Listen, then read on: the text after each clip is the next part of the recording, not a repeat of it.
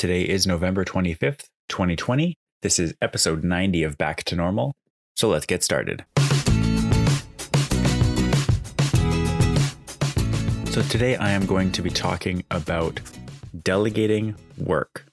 And this is something that is relatively new to me. As I talked about in a recent episode a couple of weeks ago, I have an employee working under me now at NSERC. And so, the first couple of weeks are always, kind of orienting the person, giving them reading materials. There's not a ton of actual tasks to do other than maybe some really simple ones that are more for background. And so we've done those. But starting this week, I have really started passing along tasks with what I'm going to call earnest. So I'm not shying away from passing along something that just I kind of, it's not that I need help with, it's just it's work that I want to get out of the way so I can focus on other things. And that's the point of having an employee. So it feels weird, but it feels normal and useful. So yeah, I would really say, having not had I don't have an assistant, like a program assistant working underneath me in my normal, in my job so far, where I've been for the last 4 years now. I think I never update the number. And so when I do it, I never know if it's accurate, but approximately 4 years, let's say. I've not had somebody to delegate work to like that. There has been a program assistant that works on our team that if there's some task that I can't do, that I've passed to him or her at various times. And I don't know, most of the work I just end up doing myself. I'm pretty quick at it. I've done it before, so it's not that big of a deal. The entire concept of delegating work is weird because it feels like if I want it, I know how I want it done. And it feels like in a lot of cases, I have really efficient ways of doing things, and it makes me feel bad if somebody is doing the task that I've set them in a really inefficient way. So it feels like I have to leave a lot of instructions and be like, you can do this, there's a shortcut here, you can do it this way. That's, I think, why it's the most weird, just because I have a lot of efficiencies and ways of doing things that I've done multiple times. So passing it to somebody is almost more for the experience of having them learn how to do it than me needing them to do it. But in this case, it's also just a really busy time. We're gearing up for our first virtual competition. So it's not easy at all to actually do this. And everything is different this year. So it feels like a good year to give a clean break and just say, yeah, I'm gonna pass off some of this work and you can do it, and I'm not gonna worry about it. Yeah. So oftentimes, if I do end up giving a task, I include so much detail and instruction that it's almost like I could have just done this. But in this case, I'm really trying to give minimal instruction and say, this is what I want you to accomplish. It's kind of it honestly feels like a teacher setting a test, where it's this is what I want you to accomplish as an end goal. Show me you know what you're doing and figure out the best way to do it.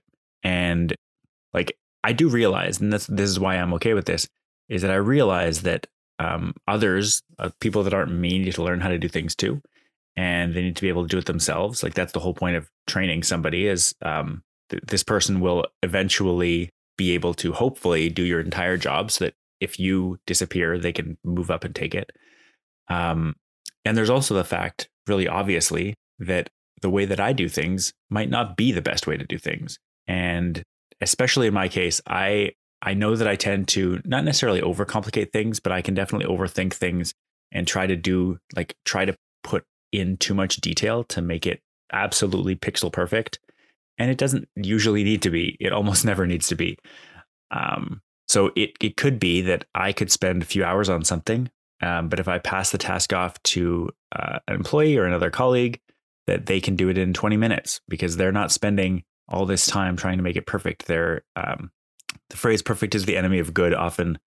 I often think about it when I'm doing that kind of thing. It's how much time have I spent on this little detail and it's not quite right? When can I just leave it and say it's good enough? So that's what I've been thinking about this week. Done some task setting, some delegation already this week, and there's going to be more today and tomorrow.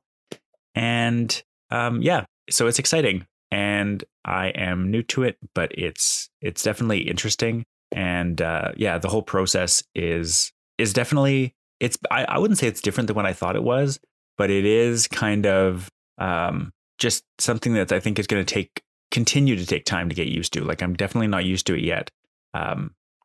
It's very weird because, like, at a certain point, when I first started at NSERC in my job, when I first started at most jobs, especially white collar jobs, that's what it is, right? That's such a weird term because I never wear collars, especially in an office job.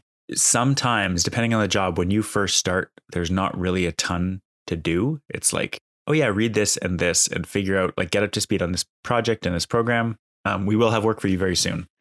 And then you kind of, as a new employee, you kind of sit there and you go, okay, I did that reading. So you're like feeling like you constantly have to be going back to the program officer, the person in charge, your supervisor, whatever it is, and asking for more. Like, you're like, okay, now, like, should I just be sitting here now? I'm done what you asked. Like, what do I do next? And so hopefully, like, we're almost through that, and there can be work to do outside of exactly specifically that like X number of tasks that I've set. Because eventually you just get into a competition cycle, and it's like you and your supervisor both separately know what you're supposed to be doing, and you like work together on it. But in general, like, it's not like one person is leading the other. It's just collaboration between two colleagues. And I think we're well on our way to that, but it's definitely been interesting, especially because we've never actually met in person. But it is what it is. Like, I'm not meeting anybody in person right now, so it doesn't feel as weird, I don't think, that I'm not meeting this person in person. I don't have too much more to say about delegating work, so I'm going to leave it here today for a shorter episode. I am curious, so if you are somebody who's either had lots of supervising experience or have never had supervising experience, what do you think about the concept of delegating work? Are you comfortable with it? Does it like make you feel better to get that weight off your shoulders? Or are you like me and kind of hesitant because you want to be the one to do it yourself because you have a specific way in mind? I'm curious. So let me know if you have any stories about that on Twitter. You can follow me at Rob Attrell. That's ATTRELL. And I will talk to you tomorrow. Bye.